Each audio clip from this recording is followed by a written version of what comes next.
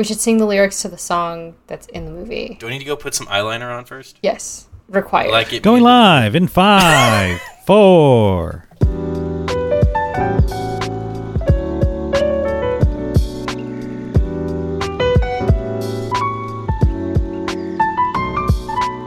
Hello, everybody, and welcome to another episode of So Did You Like It? A film podcast that you can lose with the thousands and thousands of other film podcasts, but at the end of it, we're not going to be critics. We're not going to throw numbers at you. We're just going to ask a simple question.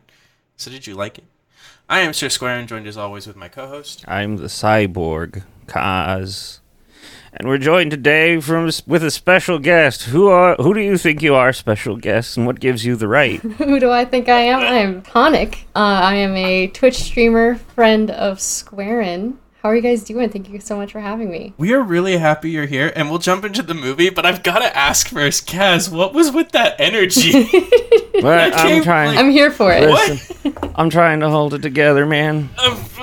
Do you need something? This podcast is partially I was talking about a movie, and it's also part like I needed therapy for the week, so here we are. And you know what? That's the perfect intro to this film. We watched Treasure Planet. The classic 2002 film written by Ron Clements and John Musker, also directed by the two of them, based off the classic novel by Robert Louis Stevenson, Treasure Island. This is a sci-fi look at the original story with new elements added to kind of streamline the story to fit a better narrative about a boy on an adventure to not only discover himself, but to discover the power, kind of like with trusting your people around you, relationships, and like what really can benefit you if you just stop caring so much about what other people are throwing at you. I like the idea. My headcanon is that they started with like, all right, so we have Treasure Island. How can we like really improve on this? And someone's just like, bigger. Treasure Continent, bigger. Larger scale. You're thinking too small of scale. We need the biggest scale ever. Treasure Galaxy. All right, tone it down, tone it down, tone it down. Right. Calm down, Bob. Shit. Too big. Yeah, wait, at this point in Disney's like timeline, isn't like Bob Iger? Not Bob Iger, the other one before him. Bob Eisner? Robert Eisner? Was it like he in charge? Of Disney? I can't remember. Oh, I don't know. I don't know the ins and outs of Disney. I honestly haven't... Michael Eisner. I'm sorry. His name's Eisner. Michael Eisner. The guy that almost ruined Disney. How? Oh, he's going to run it into the ground. It was bad money loss everywhere. But anyway, so when I decided to pick Treasure Planet, it was, one, because I knew Kaz had never seen it, and two, I knew it was the perfect excuse to get Tonic on this podcast. Yes. Like, I knew there would be someone in my corner because this movie is the greatest of all time. It apparently seems like the perfect movie to lure anyone in, because as we were just talking to people, telling people like, hey, yeah, so we're going to watch Treasure Planet, I think so many people came out of the woodwork and be like, oh, I love that movie. The movie's amazing. It's so underrated, and it wasn't like a hugely talked about movie at the time, I feel like. It was one of those movies that I know when we were kids, we had this DVD, and it felt like a treasure in itself. Like, we have this great movie. Treasure DVD, bigger! It makes me feel good when I watch this movie. Like, every time I put this movie on, like, and it starts with the narrator going on about, like, the story of Captain Flint, there's a goofy-ass grin on my face, and I'm just locked in for the rest of the night. Absolutely. There's no stopping me. And, like, the thing about this movie is I feel like it was the start of what could have been a really amazing era for Disney. Because this movie came at the time at like the end of, like, they started working on this movie after they finished Hercules, and they really wanted to explore the style of using 2D animation and layering 3D animation in it as well. And I think it was beautifully done. Oh man, when you see the Crescent Moon spaceport after when they are going to go on their journey, that is one of the best transition scenes that I've ever seen. The way it just like fully just closes in on it. Like, we don't cut to it. There's no cheat. They just fully embrace it, and like it was, you could tell it was expensive at the time. This was the most expensive traditional animated film. Yeah, I think I kept saying that throughout the movie. Like every time we were watching, I was just like, "Wow, this looks expensive." Just shots where like you have a 2D character and the room is just panning around because, as you said, like some of it's 3D. The room is in 3D and it's just kind of moving around while you have a character in the foreground, moving at a different pace. That and, like you said, the transition from like the shot of the moon closing in to seeing a whole city, spaceships everywhere, unique aliens and spaceships. Yep, with sails, full sails that were sailor sails, like solar sails. I love how they had like the little hexagons too, so you knew these were sci-fi sails, guys. Oh, these yeah. weren't regular sails. Oh yeah. These are those steampunk futuristic sails. Oh no! You just, instead of adding gears on it, you just put little hexagons, and people know it's the future. As long as they're holographic, you gotta have the holographic look. That's a good shorthand. I think I might try to remember that. Oh wow! Well, so I found out actually why the film looks why they chose to do the sails like that and everything. Why? This film had to follow a 70-30 rule. It had to be 70% traditional and 30% sci-fi, which is a weird concept. You would think you'd kind of half it, but they were like, no, I want goofy sails, wooden boats going into space, all right? Like, I don't want to see anything that resembles an aircraft. It's only boats. Like, submarines can't exist because they're too close to aircrafts. That's basically a space shuttle at that point. Right. What a weird split. And even, like, everything had to follow that. The music had to follow it. The art style had to follow it. Everything down to, like, the story had to follow it. Like, and you would see how they would change certain things to fit that sci-fi, but then like they'd throw you back in with just like remember when like the map is open, when Jim opens the map for the first time, and it's this incredible holographic projection of like the known galaxy. Yeah. And if then you start paying attention, you realize you're still in kind of like an 1800s manor looking place, and you're just like, huh, okay. And even when they're coming off of the boat on Montresor, you can see it still has this like steampunk, like 1800s feel with the clothing and the, you know, how people are hustling and bustling about, like loading up the ships like they would in Pirates of the Caribbean or something. Yeah, or you would see the Benbow Inn, which is just like traditional looking tavern inn. You know, everyone's wearing those old style clothing. So you're like, all right. But then you also see the main character just shredding through like a factory facility. Yes. That would just put any corporate America business to shame right now. Just tearing it up before the cops, you know, unfortunately have to bring down the awesomeness in the room. I'm starting to suspect that that's why the robot man was in there. It was one of those things, someone's just watching, you're like, I don't know, this seems like more of a 75-25 split. Throw a robot in there.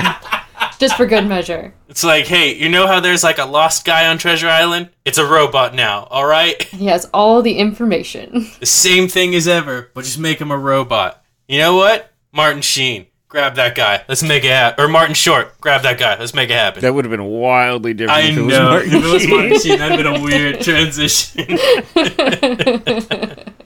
Oh, man. What would be... Okay, I've got it. Now that we're... I don't know why I have to ask this now, but, like, in your opinion, who would be the weirdest guy to voice Ben, the robot that's on Treasure Planet, in your opinion? Aside from Martin Sheen? Besides Martin Sheen. No accidental answers. James Earl Jones. Oh, that would have been weird. Yes. That would have been so off-putting, I'm not gonna lie. But with, like, the same personality, though, right? Like... Yeah, no, Darth Vader's voice coming out of Ben's little body, I'd be losing myself. Oh, that would be so fun. What about George Clooney? Yeah, that would be too cool a voice. That would too be suave, too on suave top of a robot.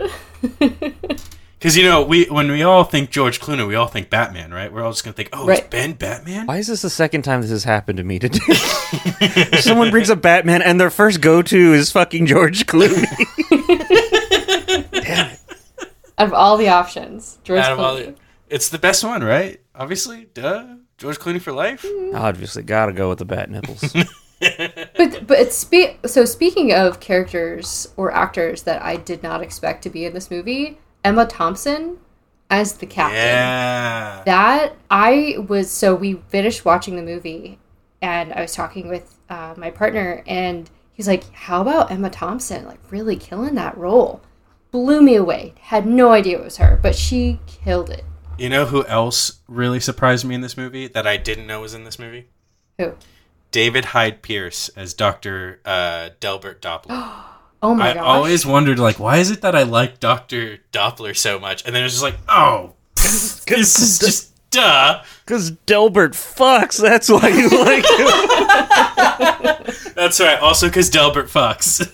Yes. Thanks for setting me straight, Kaz. You see him and you're like, all right, man, this guy is going for it. I think he's trying to land the mom. But then once they're out in space, man, he takes to that Admiral chick like crazy, man.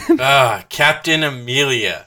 And of course they make Doppler an anthropomorphic dog and her an anthropomorphic cat. Because in the book, the doctor and the captain used to argue a lot too. Oh, so they stayed true to the original story with that as well. Yes, that's right. I did the nerd thing this week and listened to as much of Treasure Island as I could. I couldn't finish it because it was boring. It's boring. Sure it wasn't full of acacian wood, at least. Don't even bring that up. Don't do that to me, man. I can't stand those two words together. Reading the Bible for research on a movie is a bad idea, it turns out. I just didn't know it was just going to be about acacian wood, okay? I had no idea. But how was Treasure Island? Look, okay. Text me with some interesting notes. Look, when it comes to old literature, of course it's always going to have its place, you know? There are great books you should always read. But you do have to go into it with the realization that people didn't have the sense of, like, the way fiction writing progressed to where it is today. It all started there at the beginning. So it's not as cinematic, basically, as, like, today's fiction, as how it's written, you know? Like, for an example, when they talk about, like, a fight, it's very quick. They're just like, and shots rang out, these people are dead, that situation's over. Now in fantasy, you get, like, he moved through the room, he tore through his enemies, left, right, slash, down. Like, it's slow. Even though it's only 6 hours, it was a slow read. And it was very dated. Because one of the references to Long John Silver is that when you meet Long John Silver, he's just a man with only one leg, is on his crutch, but is super energetic and runs an inn. And so the guy that hires him, which I'm pretty sure is Squire Trelawney, explains that he thinks that he wants to go back to being a sailor, either from the stress of his inn or because of his colored wife. Yeah. No. Yeah. Well. And also they say, like, well, aren't you glad I got a full English crew with no odorous Frenchmen? Like, what? What does this even mean? Why? Why are y'all just so mean right now? Well, that's 1883 for you, I guess. Yeah, you know, like, just throwing that out there. Wow. Yep. Speaking of Long John Silver, though, so I didn't really know what to expect coming into this movie. All I knew was, like, people were horny for the cat lady, and there was a robot. That's about it. I didn't know anything about this character. I figured he was the villain, but I didn't realize how multi-dimensional he was going to be. Which, by the way, way more multi-dimensional than in the book.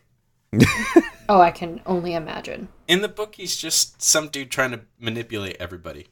In the movie, I mean, he's kind of that here too. Yeah, just more dynamic. It needs to, you yeah, know? like we get a whole montage with like him and Jimbo. And no. What did you say during that montage? Say it again right now. Oh gosh, as they were flying into the comet together on that little skimmer. What did you say? Because the character, Jimbo, he's got, like, his dad abandoned him when he was young, and so, it's one of those, you make fun of the jokes saying they went out for smokes, and so as soon as, like, he gets the little boat for the cyborg man, he was also, like, it also looked like he was taking off on the boat without him, and so I was like, oh no, he's losing another father figure, and then he comes back for him. And I'm like, oh, hooray, Jimbo, we'll go get cigarettes together. And then they, I guess, abandon the mom in that scenario, but no, that doesn't happen. True bonding moment, getting cigarettes together. Yeah, it was beautiful. Oh my god. There's a lot of lines you said while watching movies that I've never expected, but that was the one that really got me. I never remember what I say. As soon as you were like, what did you say? I'm like, what did I say? Was it racist? I'm sorry. Hey. As a kid, though, the solar sailing scene where they like go through the comet and they have like stardust on them, I always thought that was one of the coolest scenes because you have the sparkle and you can just fly through space without any space, equipment or oxygen or anything like that. And also, that it wasn't fire; it was ice. Right, it was ice. Yeah. Did they have a canon explanation that I glossed over or something? Why can they just breathe on these big old boats that are exposed to the vacuum of space? No explanation at all. They didn't? I just, in my head canon, I was like, okay, maybe the ship has some kind of, I don't know, field that generates, oxygen. Because they had a scene where they explained the gravity, right? Right. And they turned on gravity.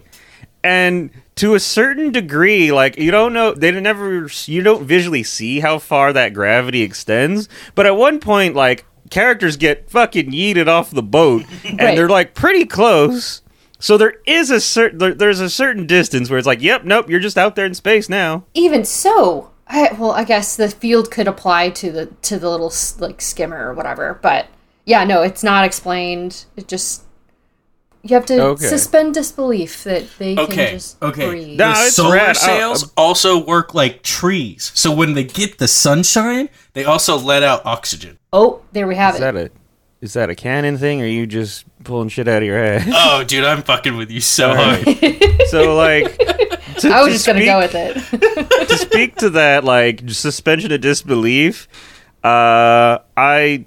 love, like, the impractical designs. They're just these big wooden boats. I don't even think sometimes you even see landing gear. Like, how do some of these things even, like, touch down? I have no clue, but it's fine. They're just these big wooden boats with big old sails and wings, and nothing's explained. It's an impractical design for space, but damn it, it's got style. That's all that mattered, I guess. You have to understand, at the bottom of the ship, there's most likely some sort of propulsion device that cannot fully lift the ship but can cause the levitation effect that keeps the ship up at a certain position.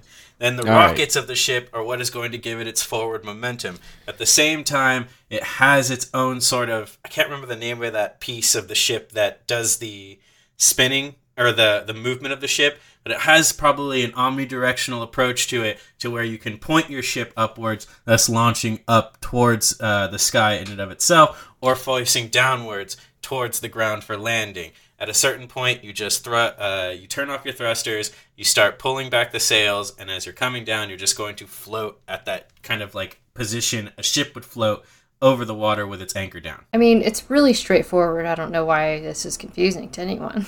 Yeah, it's not me with a corkboard pulling a whole Charlie Day situation, all right? Everyone should know this. It was implied in the movie. All right, Mr. Needs an explanation for everything. I have a question. All right. With the artificial gravity, if you were to fall off the boat but still close to it, would you stick to the boat or would you just go straight down? Does it pull towards the boat or does it pull downward? Whatever direction that will be. It actually only affects like the top part of the ship itself.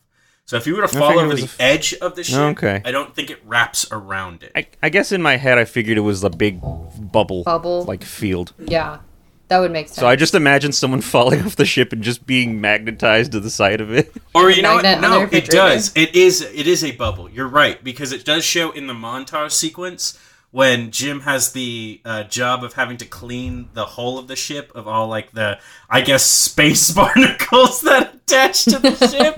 Right. They are hanging, like, on that classic, that's what they did. They had rope swings, basically. Like scaffolding, and since he wasn't locked in and just sitting comfortably, that has to imply that the ship is a bubble that has, like, a field. So, yeah, I guess you would probably...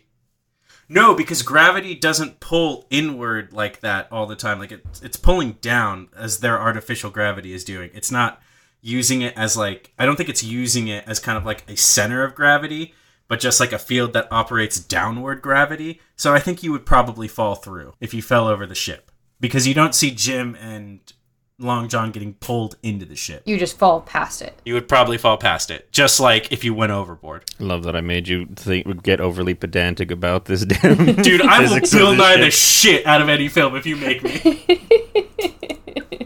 All right, we all watched that. We all grew up on it. We all want to be the Mr. Science guy. Bill. That's right. Bill Nye the Science Guy. So, going back to the very beginning of the movie. Mm-hmm. So I completely forgot about the opening sequence being a part of the actual storybook and it being like Treasure Island, Treasure Planet. And you see the kid's face like zoom into the boats. Could you imagine having books like that as a kid, like interactive, not just 3D, but just like literally coming out of the book, ships flying around? It does make me question, does this kid know how to read? Or does all the books just do it for him? That's a really good question. It's just a big cool audiobook. I mean, that is cool, don't get me wrong, but also does that mean like when he's in school and they're looking at textbooks, it's just someone reading the textbook to him, like he doesn't have to read it? When you were a kid, did you ever have those little books that had like the little buttons where like you get to a certain part, you push the button, and like a cool one line action line, goes off? Like, you push a button and like Joker laughs or Batman says like a cool thing or something. I don't know. I learned to read.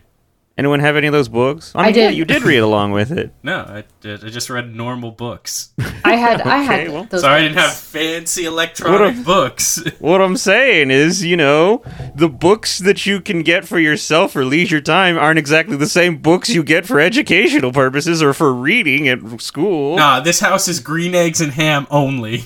Green eggs and ham only. He doesn't read any other time during the movie. See? All right, then I guess this is just a world where they've made reading obsolete. No one ever has to read ever. Who's got the time? You're out there looking for treasure. That's right. You just need to be able to read a map. Wait a minute. They can't read. They have a police force that is just fully robotic. Mm-hmm. And they still have a class system in which the poor exist. This is a dystopian movie. They're hiding a dystopian story. Shit. Oh my gosh, we just blew this case wide open. We did it. It goes all the way to the top. So that intro, going back to the intro, it actually kind of worried me when it started, because like when you see like the whole thing, like you see this badass scene going on, and then it turns out it's like a kid's storybook. So two things. One, I was like, oh no. Did they just blow all the cool stuff they were going to do in just that intro? Oh, no. And it's going to be more grounded? And secondly, I was going to be so pissed if by the end of this whole adventure was just the kid's story, like his imagination. Oh. And I was like, oh, this is going to be bad. Luckily, I was wrong on both accounts. Good. I'm glad you were wrong. I don't know. I don't know what to do with you people sometimes. Anyway, the beginning of the movie is really good. I love the way they introduce Flint's story in just a quick way to set up the movie. Like, how you always have to have film set up? Like, they don't waste any time here. They want you to know what the main goal of this is as quick as possible so they can start working on character development. Mm-hmm. Mm-hmm. Like, introducing Jim and his whole, sad, brooding, I'm a lost boy situation, but super smart and wasting my talents. So edgy. And he's radical as shit on that that snowboard thingy or whatever it was called. Hoverboard? I don't know what you would call it. Or something? I don't know. They have a name. A solar boogie board. You see him doing like sick ass tricks on it, and I was like, "Oh, you can really tell around the era when this came out." Dude, all right, look, the X Games are rad as shit. All right, like, can we just admit to it? X Games, SSX, that snowboarding game. Tony Hawk, Wave Hell Rider. yeah. Great soundtrack too. So good. Are you telling me that we missed out with not having a full ska soundtrack for this movie? We did have the Goo Goo Dolls. Well, the lead singer from the Goo Goo Dolls. Which, We did have the lead singer of the Goo Goo Dolls, which I mean, yeah, okay. you know, peak 2000s, like late 90s, early 2000s. Also, Jostin Gordon-Levitt voicing Jim. I don't know. Yeah. Oh, was that him? It was him. Very young. I mean, at that point, he was just early 20s. Yeah, just wrapped up Third Rock from the Sun. Did you guys watch that? I love a little Third bit Rock from the here and Sun. there. Fucking love that show. So Jonathan good. Lithgow. Oh, Ugh. heck yes. Just like peak. So And good. And the only time you can take French Stewart for that long. Truly, I've never heard though. anyone say Jonathan Lithgow. Usually people just say John Lithgow. Okay, fine. John Lithgow. I'm sorry. Sorry, it was just so weird. I was like, who? When addressing the legend that is John Lithgow. No, joking. How dare you? I apparently don't put enough respect on the man's name. You don't. You know who gets done dirty in this movie? Who? Mr. Arrow. Mr. Tragic. Arrow is just... Look, and this is what... It hit harder this time Was he the big because- stone guy? Yeah. Okay, yeah. In the book, Mr. Arrow is introduced as someone who is like a competent sailor, but the captain has no faith in them because he's too free with the men. And then it's determined that he's a drunkard as well. And then just one stormy night, like they all wake up and he's gone, which means he went overboard. And like that's it. That's his story. In this though, I was like all for Mr. Arrow. He was so on top of it. He remembered everything. He was respectful. He ran a tight ship. Yeah, he did. Did him dirty. And they couldn't even just let him die by, like suffocation in space and like implosion of organs. He gets spaghettification in a black hole. In a black hole. I mean, that's a pretty metal way to go, actually. Oh, do you want to feel that for all eternity, Kaz? No, but like you're definitely that happens, you're definitely talked about. Like, man, this fucking guy went into a black hole. He just started stretching for days. For days. With no idea how long. Tombstone just says Mr. Arrow rad as shit. You're like long dead before, like when you start spaghettifying. You're fine. Like you make it sound like, oh, I'm gonna feel every agonizing moment of it. Sure, time will probably slow down, but I'll be long You don't know dead. how much he can take because you're what? That's Do you true. know I don't know the anatomy of the Rockman. Exactly. You know stone aliens. They didn't seem that tough in Thor. All right, we're not going to talk about Thor right now. All right, we're not doing this. I don't need this in my life. Don't need to go all down right? that road. I don't. All right, because I'll get really mad if we start talking. Only about Thor. analog I have for Rockman. Oh yeah, I guess Really? there's golems too. Shit. Yeah, I'm like over here, just like really. That's it. That's it. That's the only example. Never been Rockman in me. I'm sorry. This is coming from the people who were talking about Clooney when you mentioned Batman. Am I getting this from you? You know exactly why I mentioned Clooney. I told That you earlier strong today. jaw. That sexy hairline. I will say the watching this again as an adult, I remembered certain things but forgot others. Like Mr. Arrow, I completely forgotten until it was like about to happen. And if I had audio on, I audibly would have gasped because I was like, oh, no, poor Mr. Arrow. Like just completely forgot that he died. That's such a tragic death. Yeah, it turns out Mr. Scroop, the Spider-Man, is a total asshole. Complete dick. Like, what? What? He scared me as a kid. Oh, Yeah, by the kinda way, ruled. Kaz, trigger warning. There's a spider guy in it. Oh no! I don't know. He's got those little lobster claws. I saw him Yeah, with like that's a why- scorpion or lobster. Or That's something. why I wasn't as worried about him. But I was just like, at first, I was like, should I tell him there's like technically a spider guy in this? Not a fan of spiders? Ooh. Oh, he is. He is arachnophobic. I do usually give him trigger warnings, but with this guy, I was just like, I don't know if he needs one. Yeah, it's fine. It's like a wasp, lobster, spider situation with like the eyes. I don't know. That's not even a wasp eye. Like, what kind of eyes are they? Cats. We need to talk to the design team, actually. We do need to talk to the design team. So I love all the monster designs. Actually, monsters, like all the creature designs here. They just have this scene where, like, just a background character is just some schlub with a mop, and he just has this weirdo design. And I was just happy to see that guy, and he never shows up again. Do you think Mr. Scroop is the way he is because he doesn't even understand who he is? Oh. No, it's because you didn't see the Goofy movie as a kid. Fair. What? Fair. Okay. No, you're Swear right. in. You're right. Don't you dare try to accuse me of never seeing the Goofy movie as a kid. Don't you dare. No, that Don't was you me. dare. That was That Kaz. was a reference to me. That was Kaz. That was not me. Oh my Okay. God. Power Okay. line for life. All We right. gotta Said see this something eye to to me. eye. Back when we worked together, Square said, I forgot, I was just having a real bad one that day, and he was like, you're probably the way you are because you didn't see the Goofy movie as a kid, and that stuck with me for so long, and I was like, man, the trajectory of my life could have been so different. I could have been a much happier guy. Could have. Oh, well. Look, Powerline will do that to you as a kid It because will. you are just... Those tasty jams teach you such valuable lessons. Such tasty Yeah, jams. well, Such It's tasty gone now. jams. You have seen it, well, watched this it is- as an adult, though, right? I have seen it Okay, now. okay. We had. Do you? When we did the March Travolta Madness situation, and we watched The Fanatic, that movie was only an hour and 20 minutes, but it was so horrible, and hard We to needed watch. a palate cleanser. Yeah, I almost hurt myself getting to my computer fast enough to change the movie to the Goofy movie to Oh my feel God. better and feel something. What movie was that? I'm not going to repeat the name Fanatic. anymore. No, Okay. don't. Do not let her fall to this. It was horrible. I will just listen to the recording later. Now that I Directed name by it, it has Fred power. Durst. Limp Bizkit directed this film. No, he did not. Yes, he did. did. He even put some of his No. music in there. He did put some of He his put music in he it. put his music in there, and his kid. He's the guy's listening to it with his kid in the car, and they're just the most stoic face. Like, if you put your own song in there, why not have them jam out to it, man? We are in the worst timeline.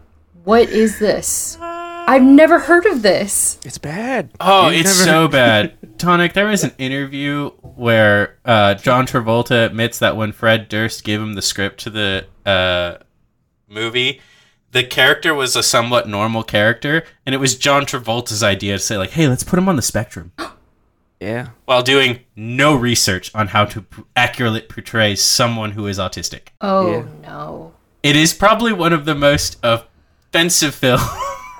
Oh, my God. Okay, so as a palate Real cleanser bad. from that abomination, you watched the Goofy movie. Anyway, Yes. back to And Treasure which Planet. leads us to Treasure Planet. Yeah. Yes. Let's talk about Morph. Morph! People seem oh to like my Morph. gosh. Morph was the best little Morphy guy. I'm not gonna lie. Reading Island is the only thing it messed up for me is Morph's character. Really? There was a Morph in the book. Well, Morph is Parrot. actually an homage to the parrot that Long John Yeah. Silver owns. So Oh, that makes sense. in Treasure Planet, he's talking about I picked him up on this planet and we've been together ever since, and that's his backstory, and that's really cute. All right, seeing Silver and Morph cuddle together, that's adorable. That's so Adorable. adorable. In the book, Long John Silver's just this parrot has been alive for 200 years. He has seen kingdoms fall, fleets have destroyed, storms rage through the lands, and you're like, holy shit, what is going on with this bird? I was kind of hoping you were going to say it was more of a contentious, kind of relationship where it's this bitch of a parrot will not leave me alone. I cannot kill it, and I don't know why it follows me. This asshole won't shut up. I didn't teach him those words. He just did that on his own. I'm of two minds about Morph. At one point, at some points, I'm like, man, I would actually be annoyed by this little thing. At other points, it is cute and adorable. And then at other points, it's having something like that around can be the most dramatically overpowered thing to anyone in this universe. Yeah. It's like having a Ditto in Pokemon. Yeah, Yes, except it is. well, I would say, except he doesn't have like the face that gives it away, but he is confined to being tiny. Yeah, and I don't think he can. He can't mimic voices, really. No, but even then, like, I mean, y'all play D&D, right? The ability for him to be small objects, is astounding. That's pretty dangerous. That's pretty dangerous. Okay, who do you think would win in a fight, Morph or Jerry from Tom and Jerry? Morph. Why did you pick those two? Morph and Jerry? Because you got Morph that is small and can change into anything, and you've got Jerry, who is also small, that's just an asshole. Because he's tiny? So Jerry's the mouse, Tom's the cat. Yeah, Tom's the cat. Yeah. Jerry's the mouse. Wow. Because Tomcat. Tomcat. Wow. Wow. You all right there, Tommy? So, woo! Okay.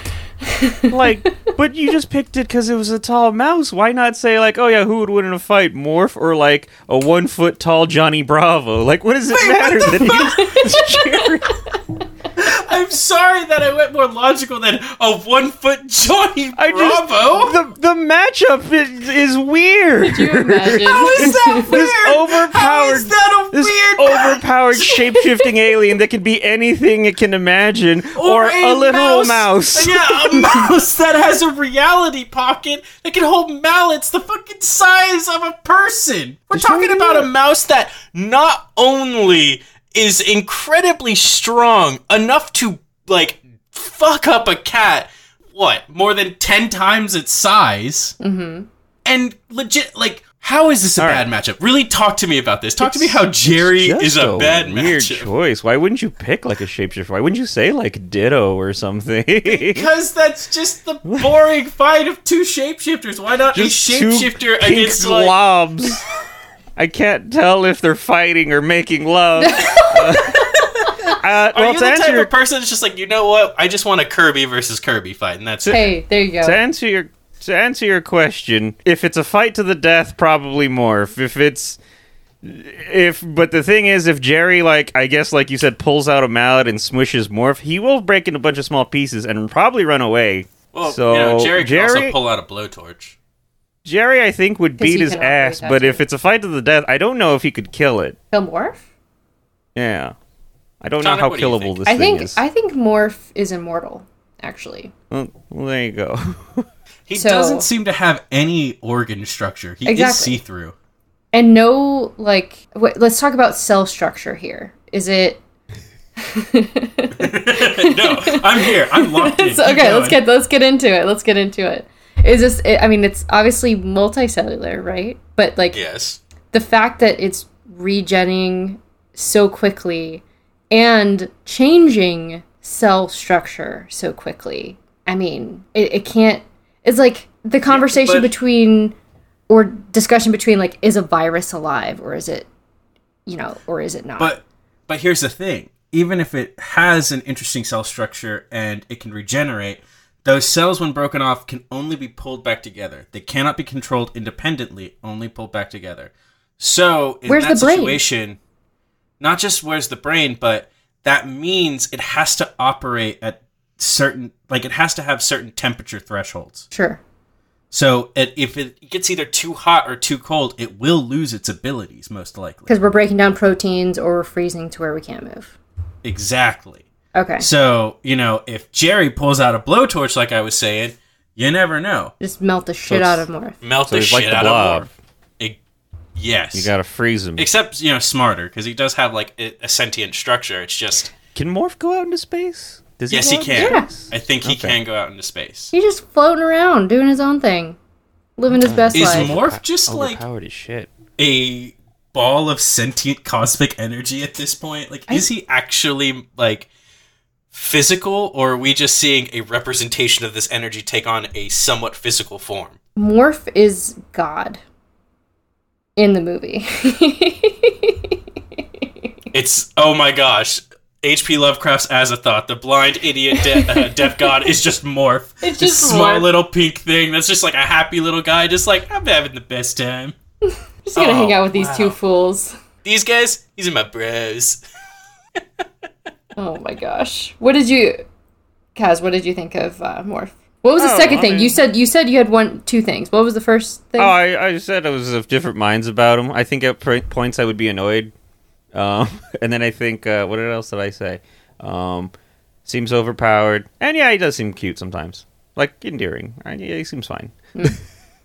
But in small doses kind of thing for me. So you're telling me you would not adopt this little creature?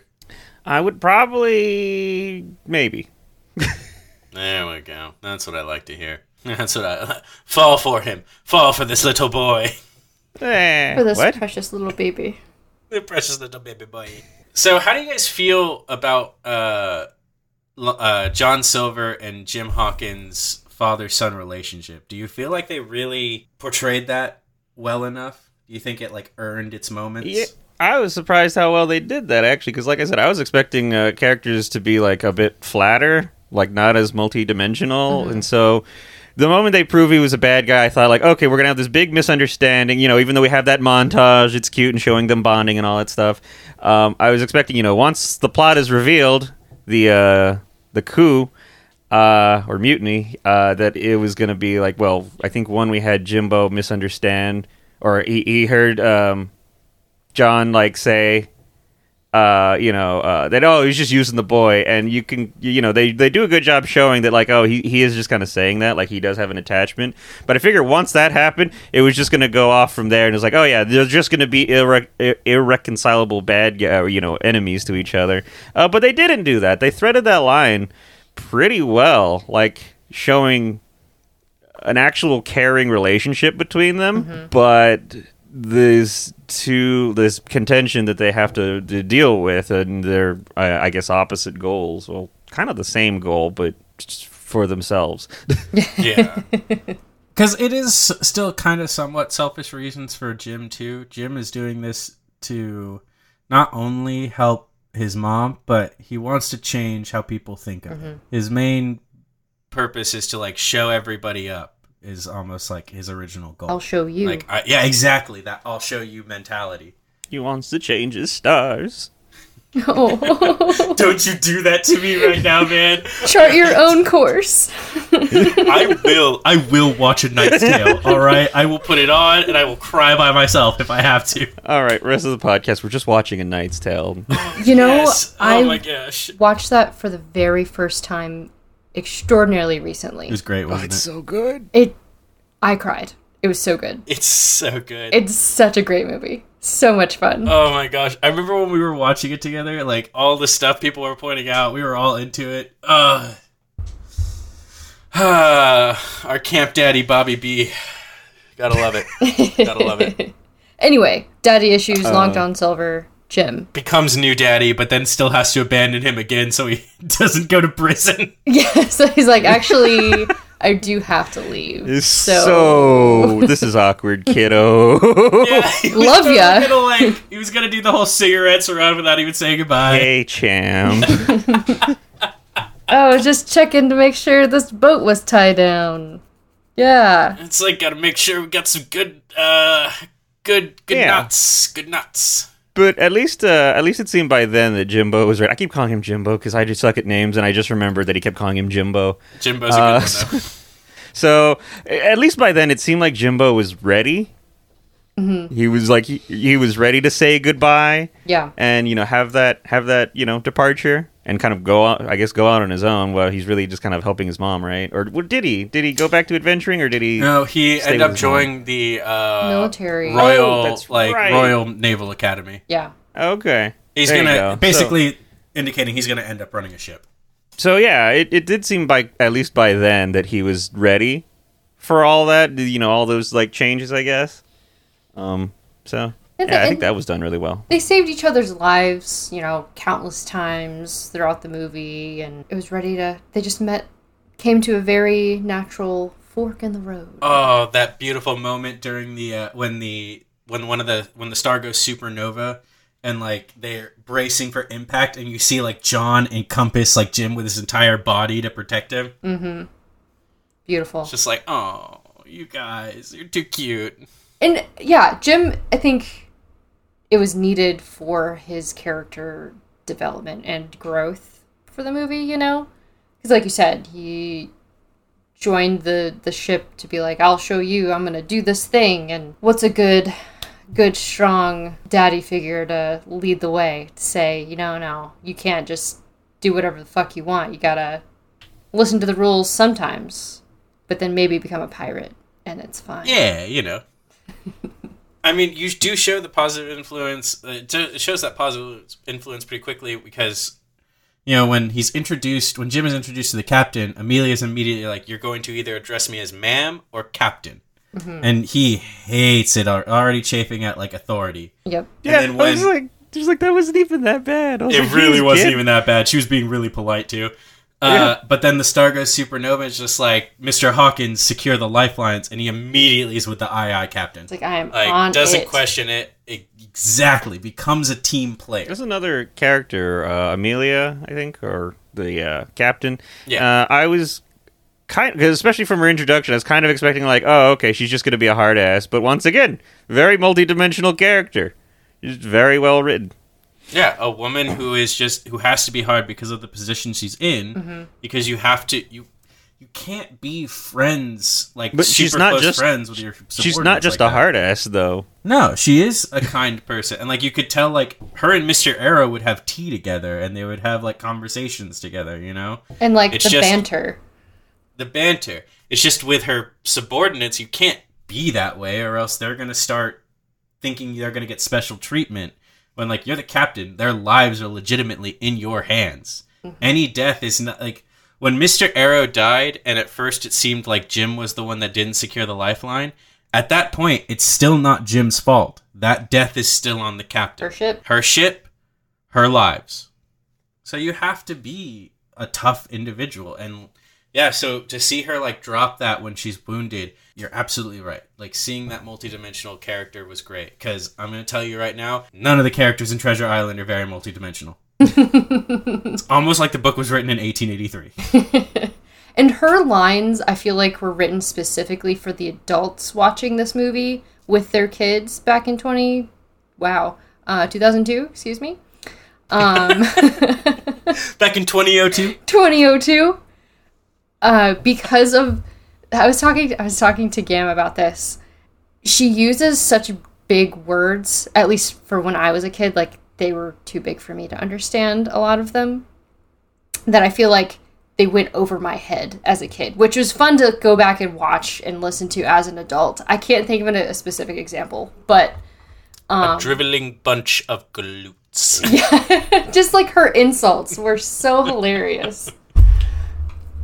Feels good. Feels good to laugh, Feels good to just have a good time. It is a very sad thing that this film failed, and I'm not gonna lie, when I think about this time period in animation, like the early 2000s, there's a little bit of sadness to it, because we had some great movies that were coming out that were they were pushing the boundaries of 2D animation.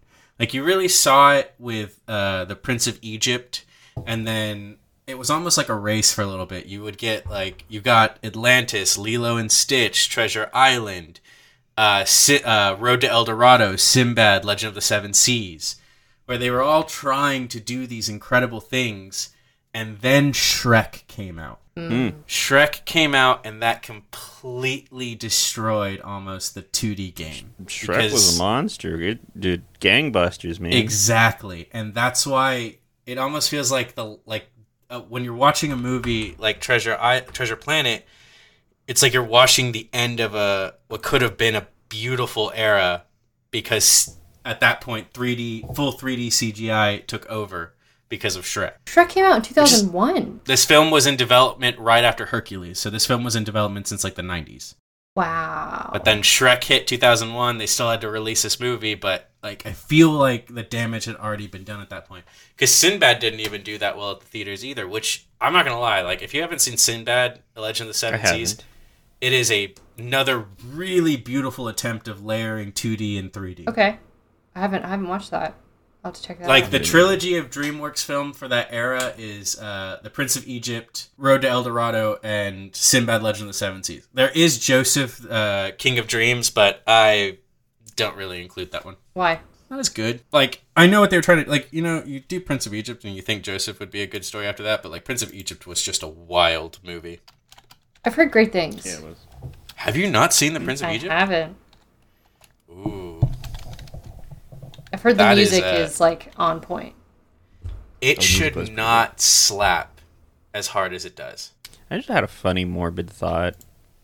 That turtle monster must be spinning in his grave. His one instruction was beware of the cyborg, and now he's like a father figure to him. He's in the afterlife, just like, what the fuck? Like, I warned you. Heed the warnings of Billy Bo. Oh, fuck me. You gave him one piece of instruction. Instead, you made him your surrogate dad. And you even showed him the treasure. Oh, God. Come on. Like, why? At this point, why did I die? Why did he die? Yeah, he was trying to get away from him and everything like that. It's just like, nope. They don't really expand on that, do they? Just like... In the original story, they're kind of following the original story. How it really goes is a pirate shows up at their inn and stays for months. Always saying when he pays at the first of the month, if a one-legged man shows up on the beach, warn me. But they couldn't really do that for this, you know, so they were just like, immediate attack, all this is going on. And the story is that I think it's both Billy, Ben, and Silver all worked on Flint's crew. So that's why they all knew about the map. I don't know if they follow that in this one with Ben only being part of the crew. Yeah, Ben was only part of the crew. They really just kind of speed through it for the movie. They're like, yeah, listen, we don't have time for him to stay there months. Yeah, no, chop. He gets in, he dies. Watch out for the cyborg. In this adaptation, you're supposed to make the connection that Billy and Silver were both after the map because they knew it existed after discovering that it existed. But only Ben was part of the crew because at this point, anyone that was on Flint's crew would have been long dead because it happened hundreds of years beforehand. Gotcha. Wow. The more you know. To go back and read this old-ass book, I guess. No, you don't. No, you don't. You don't have to do that. Why do that when you have the movie? Fine. Spark Notes. Oh, no. Yes, yeah, Spark Notes, the 6-hour book. There you go. I just tore out my headphones. I just came back in. So sorry. You're good. You're good. It's all good. You're good. Anyway, so Cass, That's me. did you like it? I did. I kind of gotta echo what you said at the beginning. That this was in fact an underrated movie. I didn't see it at the time, and all I knew about it was that it didn't do well, and that's a complete disservice to the movie because it is beautiful. The designs are great. The characters are interesting. It's a good ass movie. It turns out. So I saw it for the first time in my 30s. So that was fun. Yes. Amazing. Still haven't seen Atlantis, but that's whatever. That's next summer, sure don't worry. That'll happen someday. It will happen, and your life will change, maybe. Hashtag Akita for life. So Tonic. So did you like it? Yeah. Yes, I did. Watching it for I don't even know what time, revisiting as an adult was a lot of fun, and just piggybacking off of what you said, just the beautiful, it was a beautiful movie, awesome story, adaptation of Treasure Island, and just fun. Squaring? Yeah. Did you like it? You know, what's with this whole, like, namby-pamby taking the racist and xenophobic undertones from the original book out of the movie? How could... Yeah, I did like it. I'm so glad they changed all that. All right, look. Okay. There's Thank a new God. appreciation for this movie. I was like, this podcast crashes and burns here of all places? Look, I now have a better appreciation for this movie after reading the original book, and I did not think that was going to happen. I'm usually that guy. It's just like, you can love a movie, but the book's usually always going to be better. This was like, no, Watch this movie. Don't read the book. Don't watch read it. this movie. All right, You have an actual relationship between Silver and Jim that makes you root for both characters and actually feel a sense of betrayal when it happens. Yep. You have a relationship between the Doctor and Captain that really shows like a breaching of two different minds, because you have a mind of action and a mind of rationality having to come together to save the day. And you have an overall a better told story of not just the growth of one person or the event. Not even like Jim really doesn't even grow as a character in the book. Like he's just Jim. You have all this character growth that happens in a wrapped up amount of time that doesn't feel oversaturated. And by the end of it, do you really have any questions? No. Exactly. Beautiful with a bow. Just beautifully put together. With I do bow. have a question. I love it. How gravity on the ship work? All right, so it's gonna keep pulling down. And Morph is immortal. That's and Morph. Yeah, gravity ship go down. Morph immortal. That's all you gotta know. That's all you need to know. That's all you need Yeah, to there know. you go. That's all this podcast was. I mean, we distilled it to the important facts. All right. Who should we start with? Should I throw a curveball? I'm gonna throw a curveball. Sure. Tonic, why don't you tell everybody where we can find you? Oh my Your God. wonderful, wonderful, wonderful content. You can find my content on Twitch. I also have an Instagram where I like to post photos of my cosplays and Ooh. getting more into that, so more to come. Awesome. And on YouTube where I post some fun shorts. And it's all under Tonic Boom _. Tonic Boom _. All one word. All one word, all lowercase. Okay, all right, Kaz, what's going on in your life? Depression. I don't know. No. Feel that. Solidarity, brother. Yeah, I'm with you. I think I'm joining Bubs again on Mondays for Returnal. We do the Twitch stream, variety streamers. You can catch the podcast live on Fridays at 10 o'clock Texas time. Me and my brothers, Jake Nin, always, this is a joint channel between the both of us. He does Death Stranding, Dragon Quest, stuff like that. And I do games with Bubs, and then usually some Japanese games and horror games and stuff like that. Is more my bag. And yeah, you can catch us at twitch.tv/second respawn. That's the number 2, the letters ND, and the word respawn, all squished together as one word.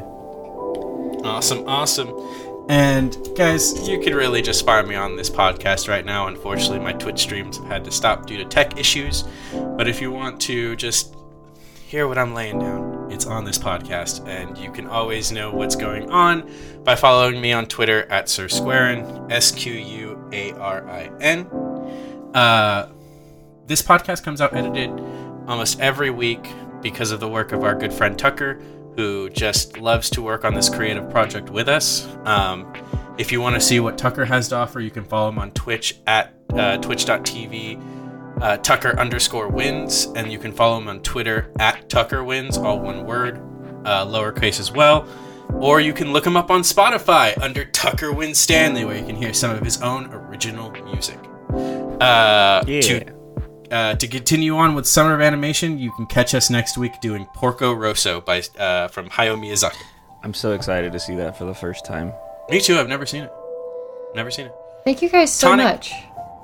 Thank you for joining us. This was so much fun. I knew this was going to be a great time. Next summer, you got to come back for Atlantis. Absolutely. Okay, anyway, all right. Tucker, you know what to do. Just start fading in the music as we go. Ready, and do. And I want a moment to be real. Want to touch things I can feel. Want to hold on and feel I'm alive. And how can the world want me to change? They're the ones that stay the same. You don't know me.